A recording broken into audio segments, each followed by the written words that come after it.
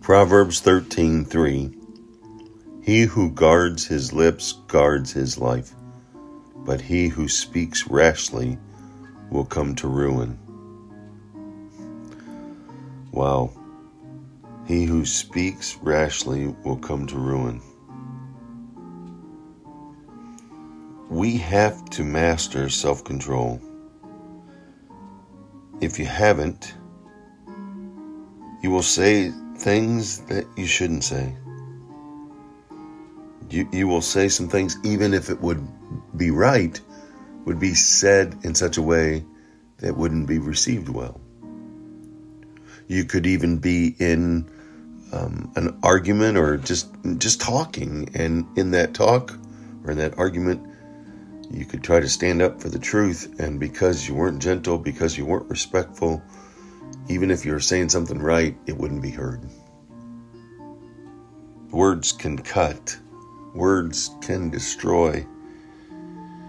James recognized this truth when he stated the tongue is a small part of the body, but it makes great boasts. Found in James chapter 3. If you want to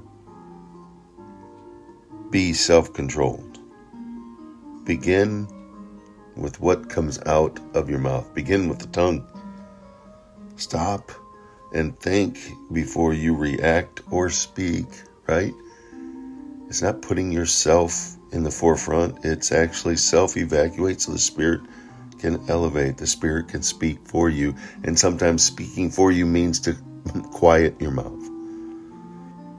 Yes, you may need to say the truth. You may need to defend the truth. You may need to speak wisdom. But there's a time to do it and a way to do it. And if you can control this small but powerful member of your body, you will and can control the rest of your body. We need to realize that it's not always in what we're saying, but it's in how we're saying it. And when we say it, we need to say it with gentleness, with love, along with truth. And remember, it's better to approach someone, to listen to understand, not to speak to be understood. We need to take it all in. We need to listen. And then when necessary, when it's time to speak with that gentleness, to confess even with that gentleness, that the Spirit lead our thoughts as well as our words.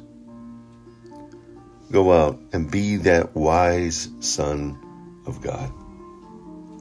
That wise son who heeds his Father's instruction.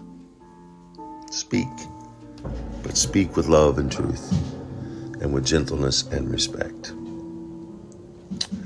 Go out and make it a wonderful God-filled day, remembering Jesus loves you and so do I. He did it. Let's do it.